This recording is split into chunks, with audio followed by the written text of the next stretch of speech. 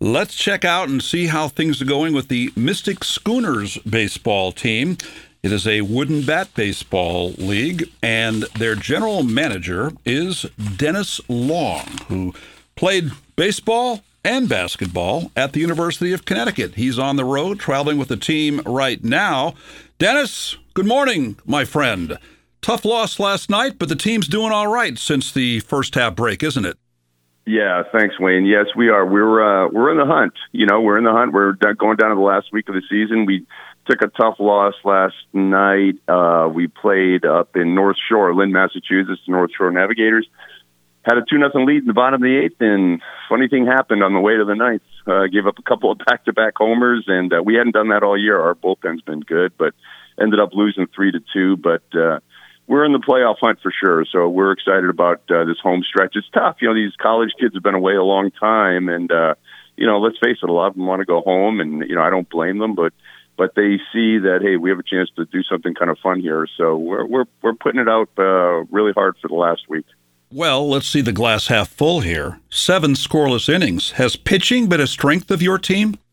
Yes, we are very strong. I mean, our offense has come on the last 3 weeks, but we had won a lot of low-scoring games. We always felt like we were pretty good after the 5th inning if we had the lead. As a matter of fact, yesterday's game was the first game, our first one-run loss, and our first game that we had lost when we had the lead after the 5th. And, it's just one of those things. Over the course of a season, the stats look good, but when it happens in front of you in real time, it's like, kind of like a punch to the gut. But we'll be fine. We're heading up today. We got another day game. We got a lot of makeup games this time of year. We're heading up to Holyoke, Mass. to play the Valley Blue Sox in a continuation of a suspended rain game. But, it just keeps going. Every day you play, and that's the beauty of baseball. There's always another day to play and get ready and forget about what happened the day before.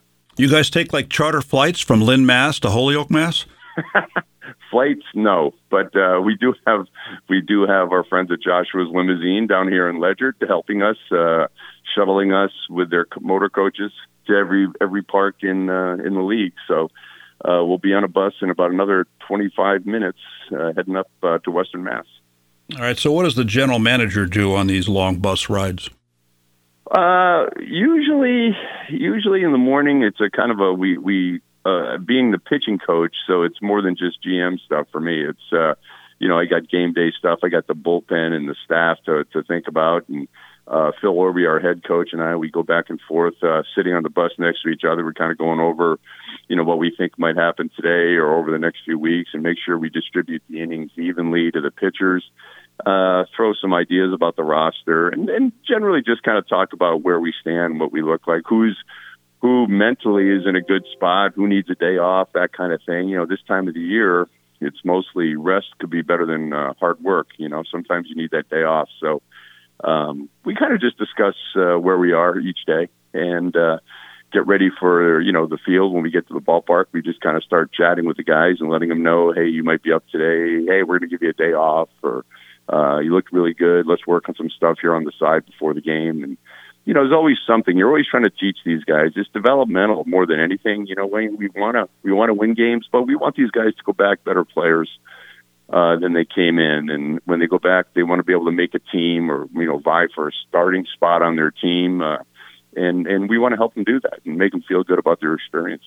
Let me go from the bus to the truck. Backing up the truck, for the folks who are not familiar with what your team and what your league is all about. The Mystic Schooners do play home games at Dodd Stadium in Norwich. So just give a little overview of the team, what it's about, and who the players are on the Mystic Schooners. Yeah, thanks, Wayne. It's the New England Collegiate Baseball League, 13-team league. It's a nonprofit league built up from 13 nonprofit organizations where it's kind of a grassroots effort. We're local, but we're not local. We have guys from all over the country. Our roster starting lineup yesterday had a leadoff hitter from Auburn. We had a second hitter from Cal State Fullerton. In the middle of our lineup, we had a couple of UConn guys. Maddox Delana was one of them, and Drew Crone, outfielder, was another. And so we have them all. We have a great pitcher from Yale, Colton Shaw, who's been in our lineup. So we have guys from all over the place. We just, as a matter of fact, because of injury, we just took a kid in from LaSalle University right up in the Boston area, Division III, but he's a high-quality player. And if you're a good ball player, to me, it doesn't matter what school you go to. You know, we want good ball players. We want to grind it out with us. So we play a 44-game schedule. We're kind of getting near the end of it. And we just want to provide a good experience for these guys that come in from all over the country, let them see New England. A lot of them haven't been up in the Northeast to play baseball. And have them leave knowing that they got themselves a little bit better. And a lot of people that have seen amateur baseball in the last 30 or 40 years, they know about that little metal ping when the ball hits the metal bat. You don't get that ping in the New England Collegiate Baseball League, do you? No, you get the sound of real wood. And it's kind of funny, Wayne, and any baseball players listening in right now know the feeling of going from a metal bat, which is, let's say, hitter-friendly, evenly distributed with the weight, to going into a wood bat, which is kind of more old school. The weight distribution is a little different. It might feel a little heavier. The hitters need a few weeks usually to get used to swinging that wood again after using the well-balanced metal bats all through their college spring.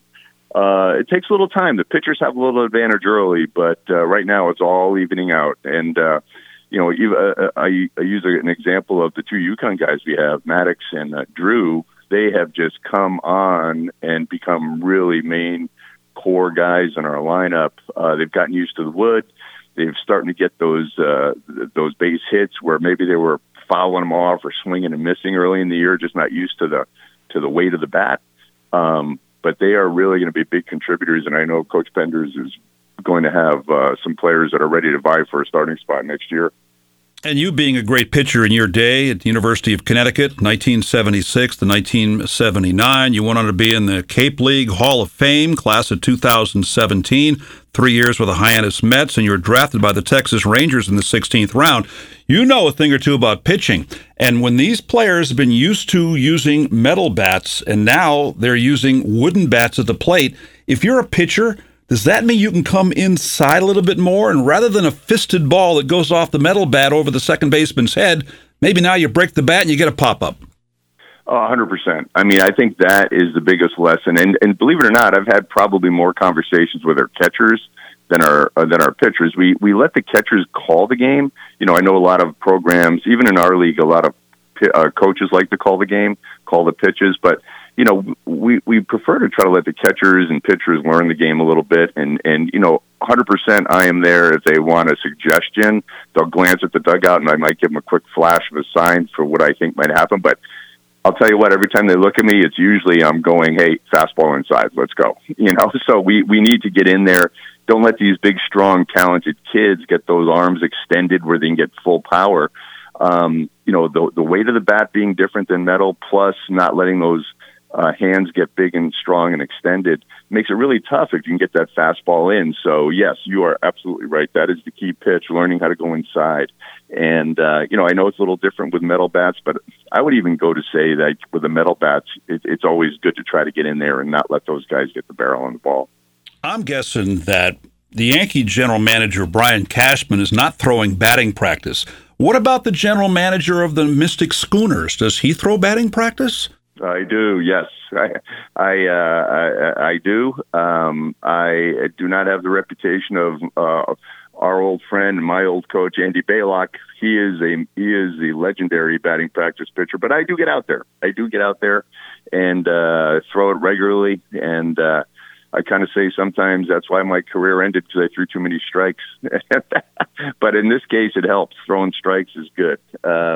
I enjoy it. And you can see some things, as a pitcher looking at guys taking swings. Sometimes you give a little feedback like, hey, it looks like you're trying to pull everything. Let's try to hit a couple pitches the opposite way.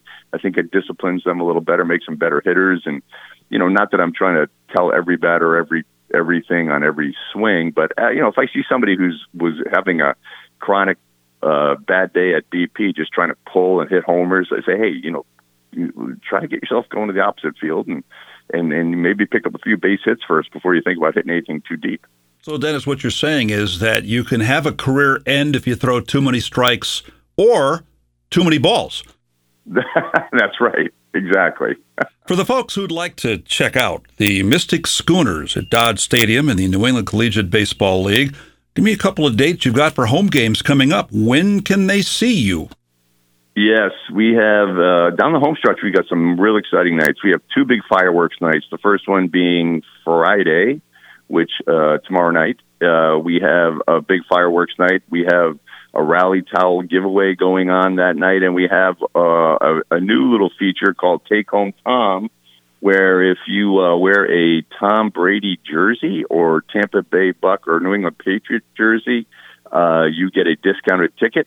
And there are a couple of giveaways, Tom Brady souvenir giveaways that we have going on during the fireworks night. So that's an exciting one. We also play on the 25th, and we have a final fireworks night the following Friday, the 28th.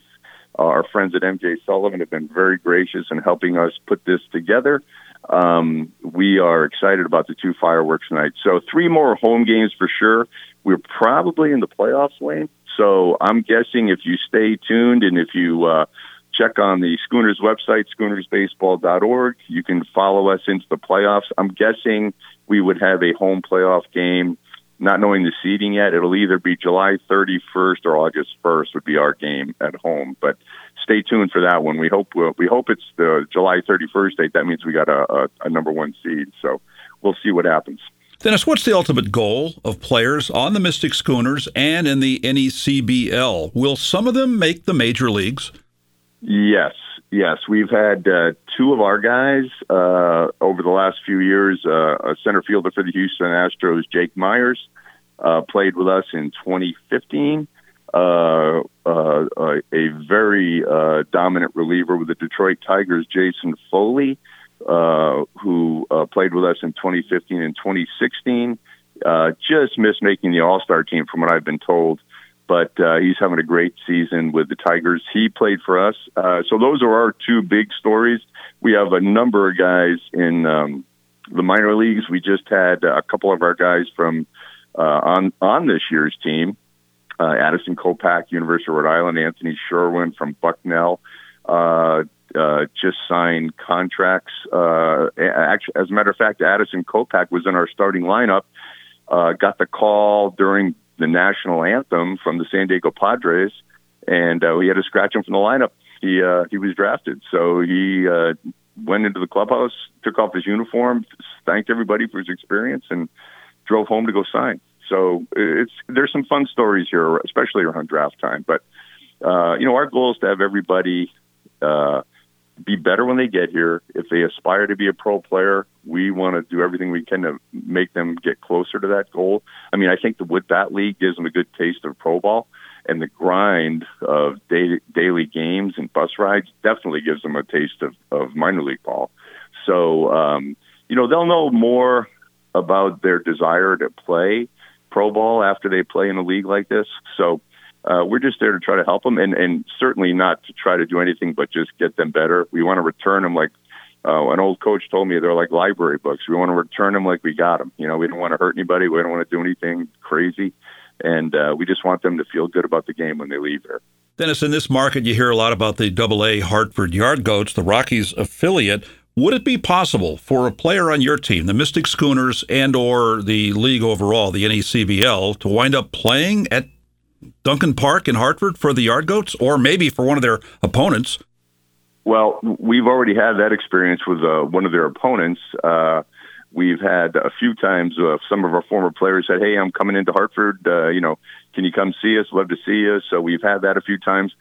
Certainly, if somebody is drafted by the Rockies, they have every opportunity within a year or 2 to be in that AA level. And play for the Yard Goats for sure. That's the idea. That's the goal. And, we just want to make sure that they are prepared for that physically and mentally. But, yeah, that's the ultimate goal, is to get to that level, the Yard Goats, and then beyond, obviously. For the folks who see Mystic Schooners games at Dodge Stadium, I hear you have a mascot that not only kids love, but adults as well? Yes, we have our famed Roof Dog. He's the newest addition to to the league mascot roster. The roofing company sponsors. They're out of Plainfield. They're one of our sponsors, and they sponsor Roof Dog. And we have him walking around the ballpark, participating in kids' events between innings. He's always seen up in the sky boxes, greeting and saying hello to all the guests who are taking advantage of the suites up top. And every once in a while, when a foul goes over the roof, Roof Dog comes out and returns a souvenir squishy ball down into the kids who are waiting. You know, sometimes those balls go over and they don't come back. Well, we try to give them something back for those foul balls, and Roof Dog's been really good at that. He's become iconic, to be honest. He's heading up. We have the NECBL All-Star game up in Lynn, Massachusetts Sunday, as a matter of fact, and Roof Dog is part of that event. He's going to be on the field with all the other mascots in the league. And we have been, it's kind of one of those things that came out of nowhere. We said, let's see, we could use a new look with our mascot. And it all just fell into place. We've got Roof Dog, and he has become a legend already in this season. Lastly, I broke the news yesterday morning that the former UConn athletics director, Lou Perkins, had passed away at the age of 78. He was the AD there from 1990 to 2003, and a lot of big things, both team success and facility-wise, happened under his watch. And you had a recent connection with Lou Perkins. Tell me about that. Well, it's funny, when I had heard that news, it just brought me back to, it'd be 1990, or I had been working at the old Fleet Bank up there in stores. I was a branch manager for a number of years in the late 80s, early 90s, in another life, it seems now. But I had been involved with the UConn club in those years, and being an alum and a former player, it was great to give back and be part of the UConn family. So when the interviews were coming through for the new athletic director, Lou Perkins was flying in. I can't remember where from, but he was flying into Hartford to Bradley.